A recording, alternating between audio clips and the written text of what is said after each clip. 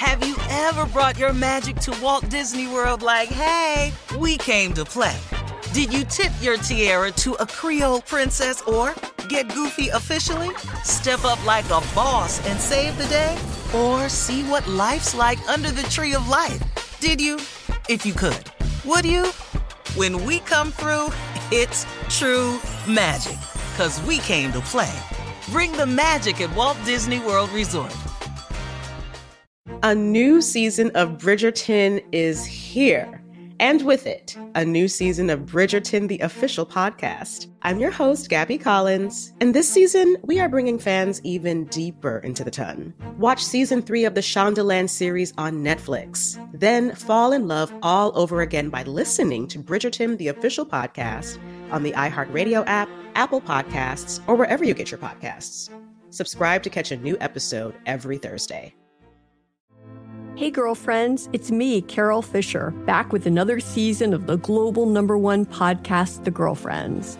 Last time, we investigated the murder of Gail Katz. This time, we're uncovering the identity of the woman who was buried in Gail's grave for a decade before she disappeared. Join me and the rest of the club as we tell her story. Listen to Season 2 of The Girlfriends, Our Lost Sister on the iHeartRadio app, Apple Podcasts, or wherever you get your podcasts. Hi, I'm Michael Rappaport. And I'm Kibi Rappaport. And together we're hosting Rappaport's Reality Podcast. We have a passion for reality TV, and we're inviting you into our living room. We're dissecting the drama, and we're giving praise to the single greatest form of entertainment on television today. That is right. Reality TV is the greatest form of entertainment on television today. Listen to Rappaport's Reality with me, Kibi Rappaport. And me, Michael Rappaport, on the iHeartRadio app, Apple Podcast, or wherever you get your podcast.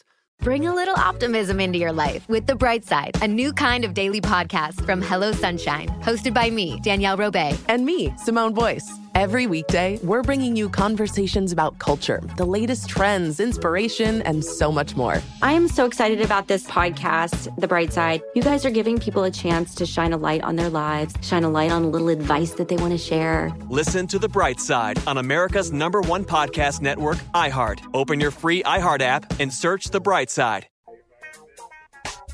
Hey, everybody. As promised, our distinguished guest this morning is the 44th President of the United States. He served from 2009 to 2017.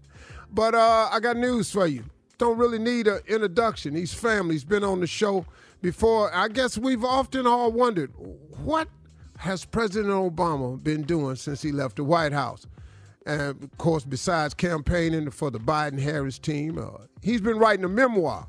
And the book is titled A Promised Land. The first volume of the memoir is currently, without a doubt, the #1 best-selling book in the nation. So let's get to it, ladies and gentlemen. He's here today. Please welcome to the show our president, President Barack Obama. How you doing, man? How you doing, sir? You good? Hey, I hope you had a good Thanksgiving.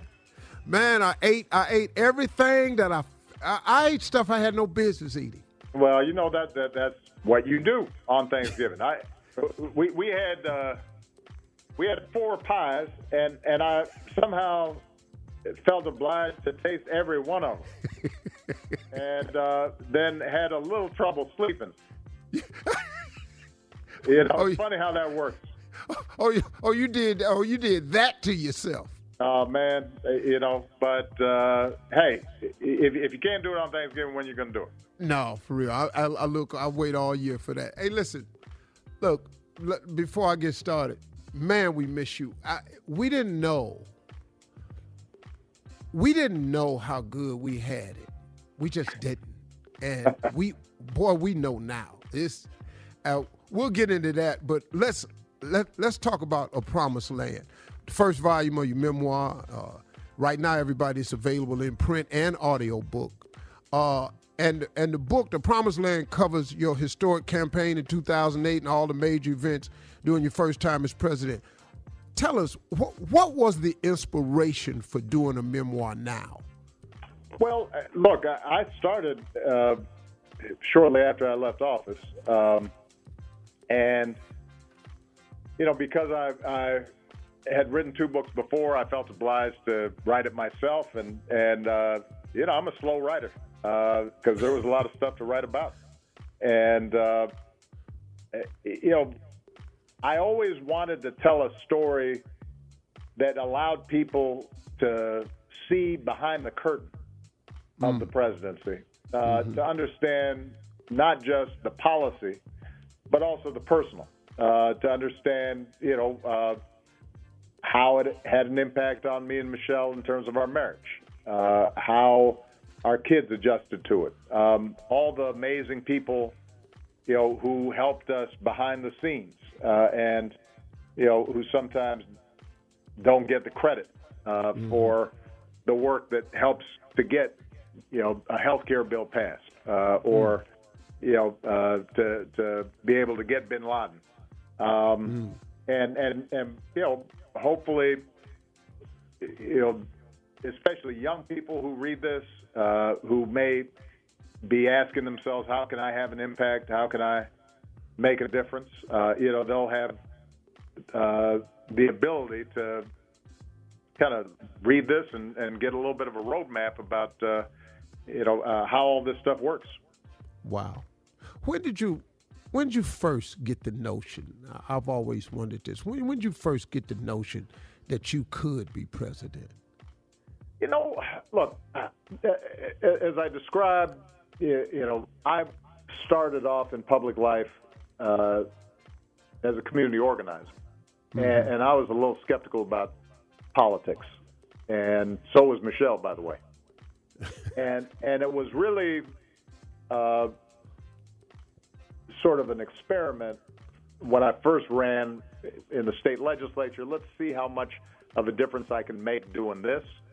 And then I ran for the U.S. Senate, and I won the nomination. I think it wasn't until I spoke at the Democratic National Convention in 2004. I knew it was a good speech, but it really blew up.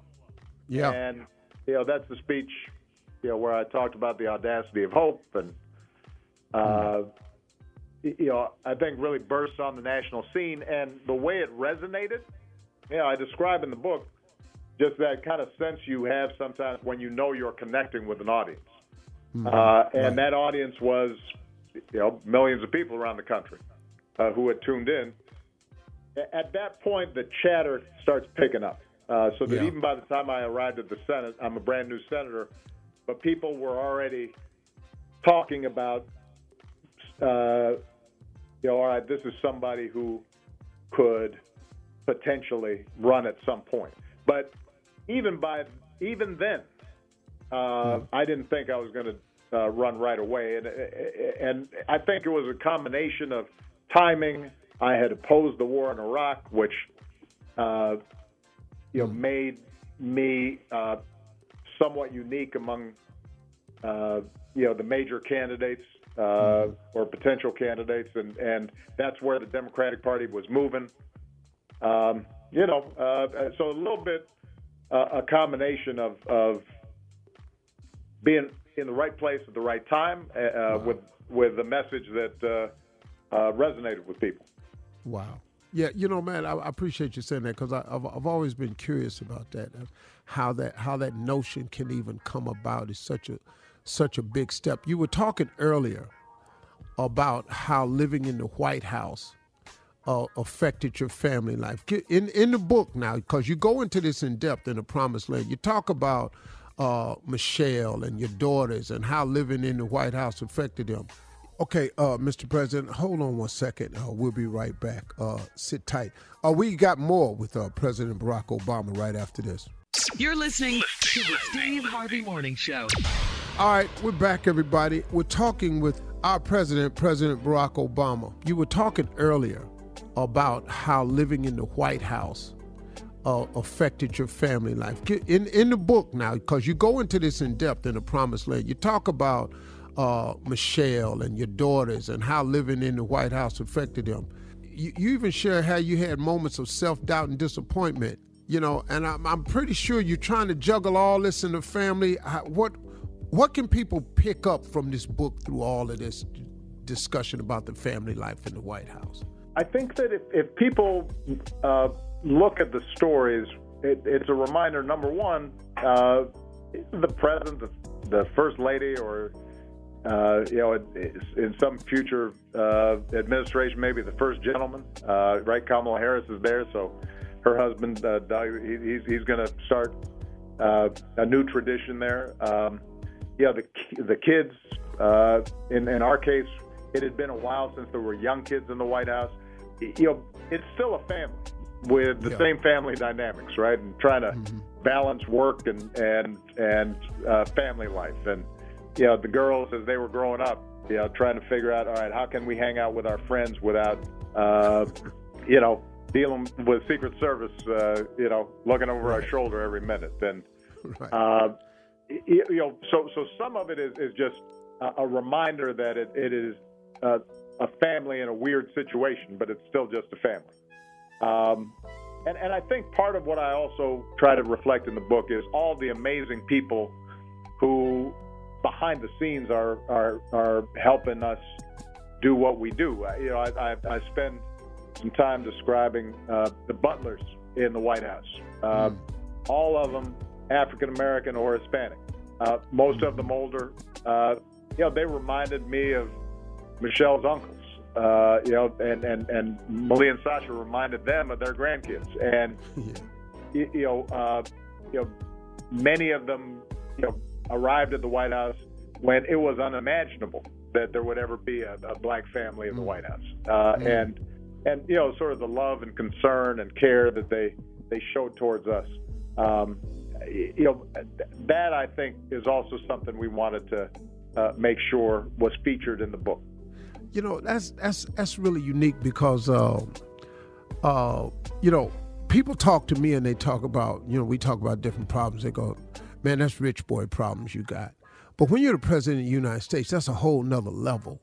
That's beyond most people's comprehension. All right, Mr. President, if you could hang on just one more time for me. We want to get the rest of this great interview. We're talking with President Barack Obama. We'll be right back with more with our man, our friend, right after this. You're listening to the Steve Harvey Morning Show. All right, we're back again, and our special guest this morning is our distinguished 44th president, 44th, 45th, all that. Wish he still was. Personal statement I don't have to make. But we're back to the interview. You got a family, you got these kids, and like you say, you're trying to create a normal existence for them. But how? How? You're the president of the United States' daughter. Sometimes people ask, what are the greatest accomplishment of your presidency? I always say that the fact that we came out of there and our girls turned out to be kind and smart and thoughtful and respectful and treat everybody with grace and love. That's something that we're really, really proud of. And you should be, Matt. I've actually seen it firsthand. I mean, nothing like home training, even when the home's the White House. I mean, yeah. Hey, listen, man. We will. The Promised Land. This book, it addresses a lot of the challenges that our country's faced over the last 4 years. But you talk about this in your book, and you provide insight on how we can move forward as a country and restore our faith in the power of democracy. Give us just briefly some of the stuff that we can look for in this book about this country. Well, look, and Steve, I'm going to have to run after this, but the reason I call it a promised land is just like the story of Exodus, just like Dr. King spoke about before he was shot. We might not get there, but each generation we've got our struggles to make this a more perfect union, to make it more free, more just. We stand on the shoulders of folks like my dear friend who departed, John Lewis, this year. Yeah. And what I try to describe in the book is that our politics in this country are as divided as any time in my lifetime. But beneath the surface, people still have a lot in common. Folks still have hopes, dreams. There's a reason why I won Iowa, where it's 98% white. It's because people saw that I was listening to them and heard them when they describe, their worries about losing a job or not having health care or their kids moving away because there weren't any opportunities in their small town or worrying whether they could retire or not. And those were the same worries I was hearing in the south side of Chicago, in a barrio in L.A. And where I put my faith, and hopefully if people read the book, they get a sense of this, for all the things that divide us, we still have a lot in common, but it's just there's a lot of forces that make it hard for us to realize those common aspirations. We got politicians who sow division instead of trying to bring people together. We've got a media that knows conflict sells and so tries to get people angry all the time instead of give people information. Let's face it, the legacy of racism in this country that still can be tapped in by unscrupulous politicians. And we can't just think, okay, we elected Barack or now we elected Joe and Kamala, and they'll fix stuff. Stuff gets fixed because folks are paying attention. That's right. And, even if you've got a good president, that good president still needs voters who are allies to put pressure on other politicians to make sure that stuff actually gets done. And it's that idea of activism, even if you're not a politician, the idea that you take some responsibility for your community and for future generations, that's more than anything what I want people to take away from this book after they've read it. That you have power, you just have to use it. Wow. Well, sir, I just want to say we miss you, man. Please give Michelle our love. We love you, brother. Thank you for everything you did for this nation. You set a mark that it just can't be gotten to, but we appreciate everything you did, brother, for real. Thank you so much, and everybody stay safe. We've got more work to do. Everybody's got to take this pandemic seriously. I hope everybody has a safe and joyful holiday season. Thank you, Mr. President. Hey, give Michelle and the kids our love, man, and you stay safe also, brother. Oh, wow. Great interview, Steve. Woo! As always, you did your thing. Yeah. So good to hear President Obama. So good to hear him. Coming up next, Nephew Tommy's prank phone call right after this. You're listening to the Steve Harvey Morning Show. A new season of Bridgerton is here. And with it, a new season of Bridgerton, the official podcast. I'm your host, Gabby Collins, and this season, we are bringing fans even deeper into the ton. Watch season 3 of the Shondaland series on Netflix. Then fall in love all over again by listening to Bridgerton, the official podcast, on the iHeartRadio app, Apple Podcasts, or wherever you get your podcasts. Subscribe to catch a new episode every Thursday. Hey girlfriends, it's me, Carol Fisher, back with another season of the global #1 podcast, The Girlfriends. Last time, we investigated the murder of Gail Katz. This time, we're uncovering the identity of the woman who was buried in Gail's grave for a decade before she disappeared. Join me and the rest of the club as we tell her story.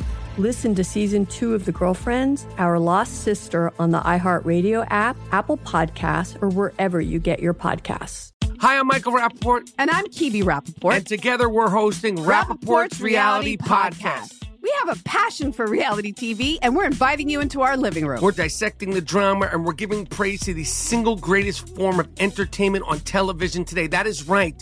Reality TV is the greatest form of entertainment on television today. Listen to Rappaport's Reality with me, Kibi Rappaport. And me, Michael Rappaport, on the iHeartRadio app, Apple Podcast, or wherever you get your podcast. Bring a little optimism into your life with The Bright Side, a new kind of daily podcast from Hello Sunshine, hosted by me, Danielle Robay. And me, Simone Boyce. Every weekday, we're bringing you conversations about culture, the latest trends, inspiration, and so much more. I am so excited about this podcast, The Bright Side. You guys are giving people a chance to shine a light on their lives, shine a light on a little advice that they want to share. Listen to The Bright Side on America's #1 podcast network, iHeart. Open your free iHeart app and search The Bright Side. Imagine you're a fly on the wall at a dinner between the mafia, the CIA, and the KGB. That's where my new podcast begins. This is Neil Strauss, host of To Live and Die in LA, and I wanted to quickly tell you about an intense new series about a dangerous spy taught to seduce men for their secrets and sometimes their lives. From Tenderfoot TV, this is To Die For. To Die For is available now. Listen for free on the iHeartRadio app, Apple Podcasts, or wherever you get your podcasts.